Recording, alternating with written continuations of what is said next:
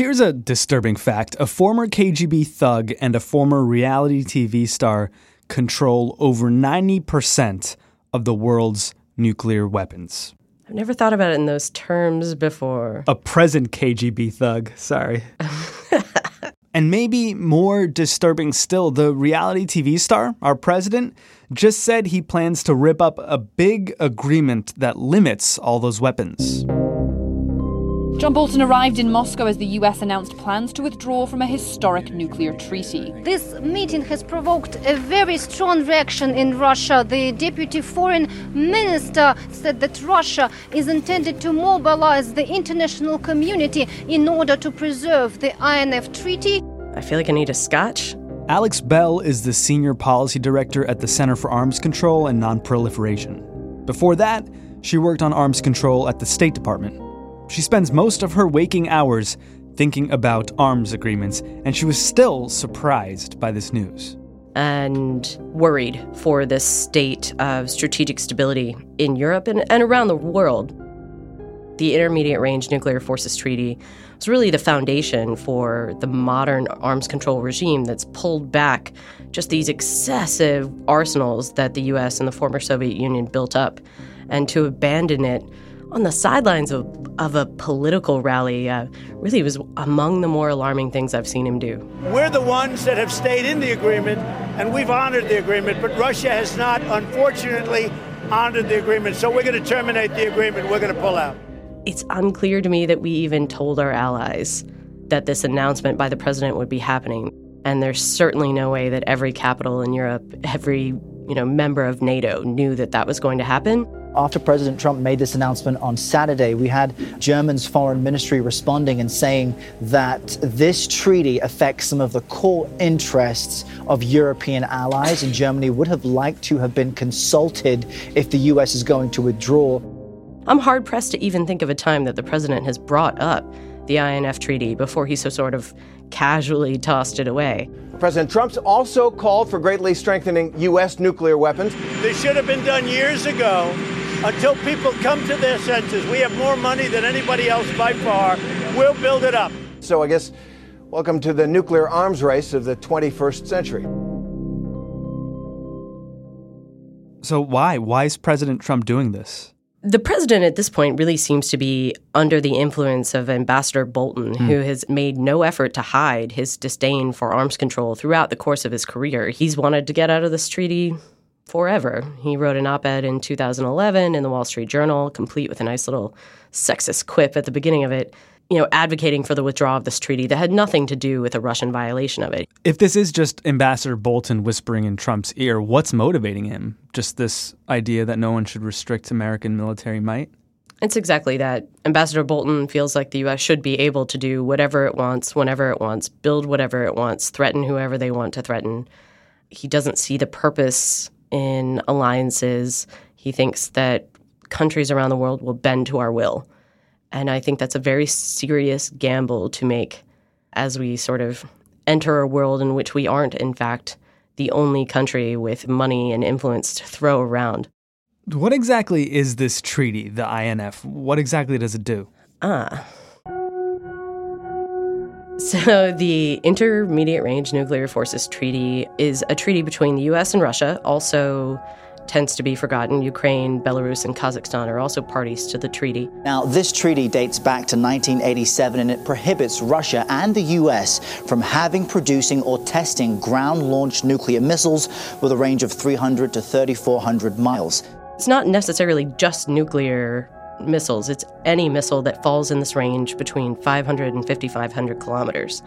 Unfortunately, in 2014, the U.S. publicly declared that Russia was in violation of the treaty. The president sent a letter Monday to Russian President Vladimir Putin calling on Russia to observe the terms of the treaty. The administration believes that Russia has tested ground-launched missiles, a clear violation of a treaty nearly 30 years old. The details at the time were slim for various reasons related to the intelligence surrounding the violation. But as we know now, the Russians have produced, flight tested, and deployed a missile called the 9M729. Sounds scary. They all have names like that. Actually, I believe NATO uses the designator the screwdriver because Russia is screwing NATO with this missile. Wait. NATO comes up with, like, pet names for Russian bombs? Someone has a missile called Satan. And like French have really fantastic names for their missiles, like Le Terrible and stuff like that. Yeah. It's a sort of strange masculine culture that sort of imbues this whole space. Yeah, figures. So the Russians decided to produce this missile. We caught them. So yes, it is reasonable to be angry at Russia over this violation. It is reasonable to take appropriate countermeasures. It is reasonable to tell them our patience is not unlimited and that we need to go to the table. But we've had one formal dialogue about this in 640-some days. Right. That's not pressing diplomatically. That's not exhausting every possible option we have to fix this treaty. And I don't think you'll see a very receptive Congress when it comes to appropriating and authorizing the production of this class of missile that we worked so hard to get rid of. I think it's a big, big mistake to flippantly get out of this historic agreement that Reagan and Gorbachev signed. This was a big part of Reagan's legacy, and we should not get rid of it. I think it's worth considering there is sort of bipartisan concern on Capitol Hill for this particular move. As much as there's not a lot of love for Russia, there is an understanding that Russia is the only country on this planet that poses an existential threat to the United States through its very wide and capable nuclear arsenal. And the last thing that we need to do is encourage them in any way to build up, forcing us to then build up and respond. And I think leaders on Capitol Hill see that this could be incredibly destabilizing and set off sort of a chain of events. The other treaty that seems to be on the chopping block in Ambassador Bolton's mind is the new Strategic Arms Reduction Treaty, which actually allows us to conduct 18 inspections a year inside Russian strategic forces facilities.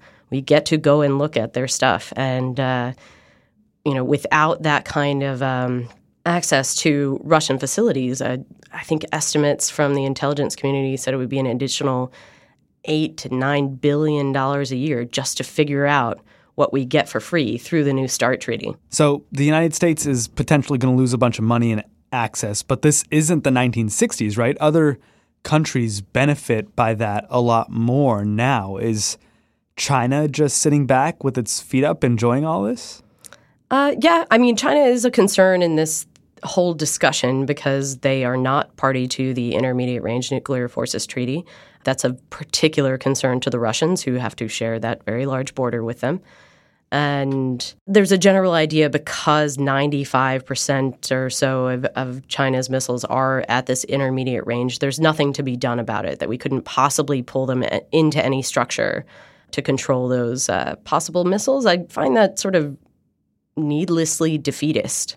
There's been slow, if any, attempts to talk to China about these military and strategic issues, and we really need to be putting more effort into that, not just assuming everything is a nail, so we just need more hammers. This is a military deal, and Trump seems to fancy himself a very gung-ho military man, though, of course, he didn't serve or anything. Nor did Ambassador Bolton. So how does the actual United States military feel about this? I don't think it's necessarily a uniform idea. The parts of the military that have to think more about the European continent see this as destabilizing. On the other hand, in the Pacific theater, there have been pushes by various people, including Admiral Harris, who's now the ambassador to South Korea, that we need these ground-launched cruise missile options in the Asia theater, that the treaty constrains us too much when it comes to China.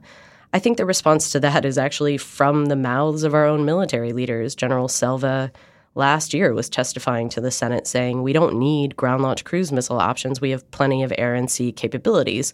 And I don't know the last time they've checked a map, but the Pacific theater is a lot of ocean and not a lot of land. There are not that many options for basing such a missile, nor are there countries that are going out of their way to raise their hand in Asia or Europe to host this kind of capability and become a target. So what comes next? Do Trump and Bolton notify all of our allies what's going on, what the latest is? Does Russia strike back? What happens? I'm sure our allies would like to know what's going on. The formal process to withdraw from the INF treaty requires a notification with a justification of why you want to leave the treaty. And then it starts a 6-month process. And after that 6-month process, you can formally withdraw from the treaty. So that means that at any point, and I've talked to treaty lawyers about this, we could unnotify and decide to stay in the treaty after all. Okay. So there is time to fix this. But yes, people, NATO members, our allies in Asia, will want to know what happened. And to the extent that there are countries and leaders and peoples around the world that want to see this treaty saved, they're going to have to lean on Putin and Trump to fix it. The last thing that Europe wants in particular is to see this treaty go away. Next up on Today Explained, how to fix the treaty. First, we're all going to have to remember how huge it was to even get the thing signed.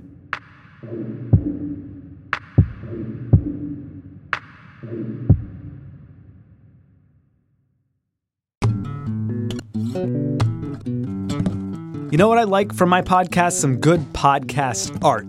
Unladylike has some good podcast art. It's a beautifully painted middle finger flipping the bird. The show is about what happens when women break the rules. The written ones, the unwritten ones, the expectations of how women should be in society. It's about disrupting all that stuff. Kristen Conger and Caroline Irvin host, and they tackle questions through a lot of research and stories from rule-breaking ladies, and a healthy dose of feminist rage. Check out last week's episode called How to Change a Tire. Caroline and Kristen investigate with one handy woman who fixed a flat tire but broke her date. Unladylike, find it wherever you find your podcasts.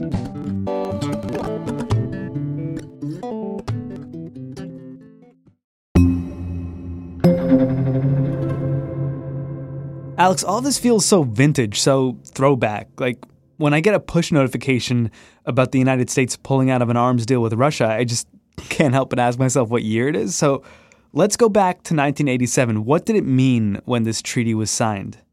It really was a groundbreaking agreement. During the Cold War, the Soviet Union and the United States kind of went full bore into the deployment of these shorter range missiles, these intermediate range missiles. They had a shorter flight time. They had unpredictable flight paths, and that presented it increased instability. There was huge public backlash in Europe. And the United States through the nuclear freeze movement against these deployments. Familiar faces like Daniel Ellsberg and new faces. The American people will be heard on this issue. It was making a tense situation worse. Accidental nuclear war was, a readily possible scenario. And to their credit, Gorbachev and Reagan decided that, we can take the step and eliminate this class of nuclear weapons and missiles and really honestly turn the tide against the nuclear arms race that had been, such a large part of the Cold War. Welcome to the White House. This ceremony and the treaty we're signing today are both excellent examples of the rewards of patience. We have listened to the wisdom in an old Russian maxim, and I'm sure you're familiar with it. Mr. General Secretary, though my pronunciation may give you difficulty, the maxim is doверяй, no проверяй, trust but verify.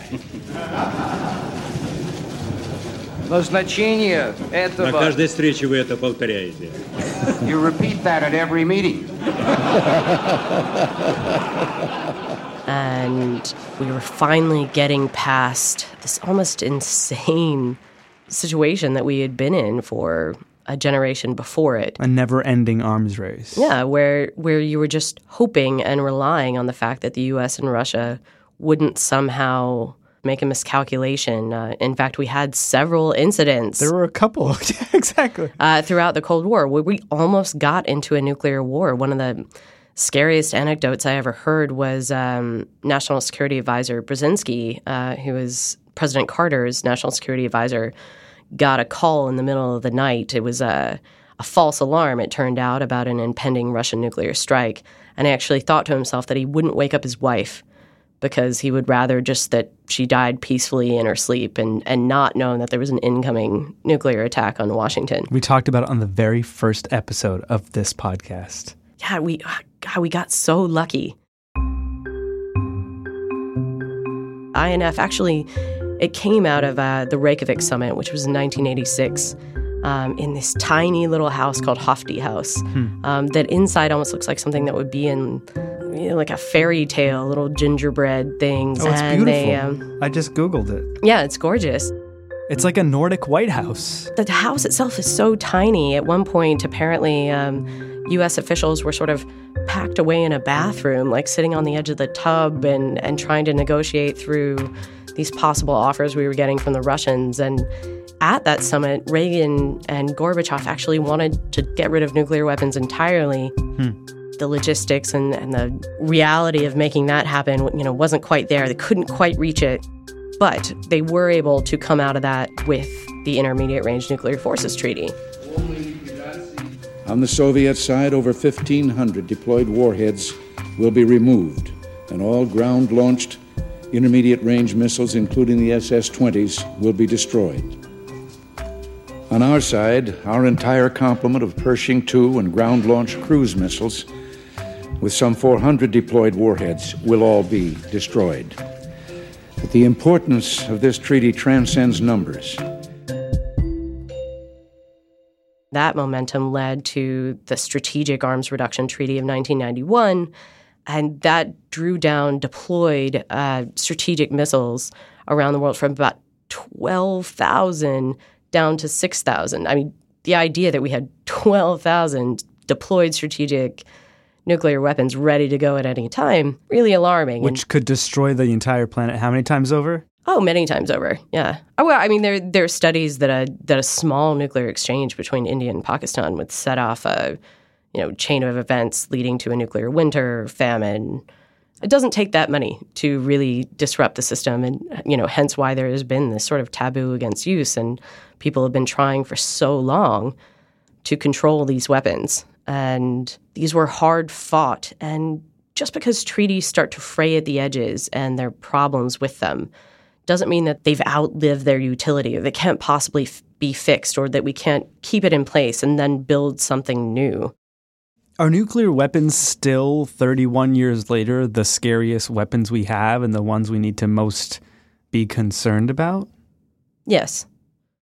I think it's easy to forget that because we don't talk about them much anymore. No, I mean, that's sort of the frustrating part of what I do is, sort of having to go around and remind everybody that they should be scared. Remind us who's got them.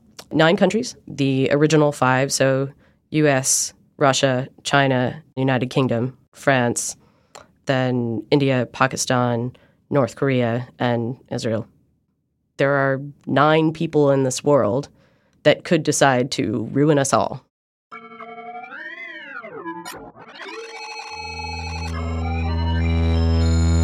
And that decision could come, by accident. That if people haven't seen the movie Failsafe, it's one technical error that goes wrong with one bomber and the consequences of that one tiny thing going wrong. The Russians may be jamming their reception with some new device we know nothing about. Why would they do that? Is it customary? No, sir, but it's possible. In other words, it's possible the fail-safe mechanism might be giving them a go signal at the same time they can't reach you for positive confirmation. It's possible. It's not probable, but... Is it possible? Yes, sir. That's what scares me, is that just a run-of-the-mill electrical glitch could start a chain of events that destroys the world entirely and every person on it. And that is the condition we have been living under for 70 years. The president's 72 years old. Is it possible that he's forgotten how shitty the Cold War was? It was weird, is he made all sorts of statements during the Cold War about how President Reagan should put him in charge of negotiating with the Russians and send him to Moscow to negotiate down nuclear arsenals. This seems to be something that, at least previously, had been of interest to him. He's shown very little interest in it since he's become president. And in fact, his remarks in the past couple of days talking about, well, we'll just be in an arms race and we'll outspend them. It's just sort of defies logic.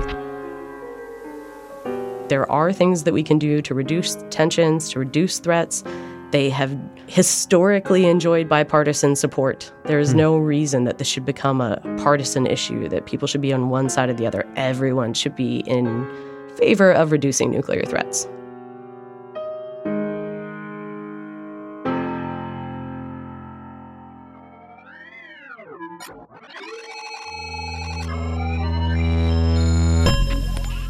Alex Bell is a senior policy director at the Center for Arms Control and Non-Proliferation.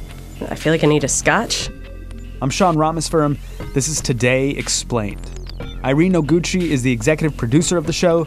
Bridget McCarthy's the editor. Afim Shapiro's the engineer. Noam Hassenfeld produces. Luke Vanderplug is working from home. Catherine Wheeler is occupying his desk. And the historic Breakmaster cylinder is nowhere to be seen. Special thanks to John Delore, Tobin Lowe, and Matt Collette for their help this week. And regular thanks to you, dear listener, for rating and reviewing Today Explained on Apple Podcasts or wherever you listen. Today Explained is produced in association with Stitcher, and we're part of the Vox Media Podcast Network.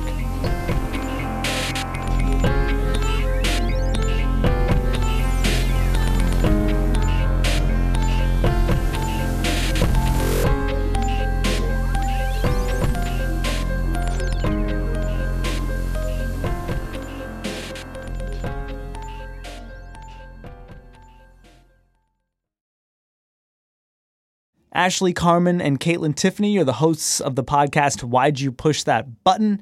It's about the choices technology forces us to make. We talked yesterday about your episode on deleting all your tweets. What else can people find in the feed? Our next episode is about recording people in public. The reason that we did this episode was because of a very beautiful Vine in which it's a woman in an Apple store with pushing a baby stroller. And she's like,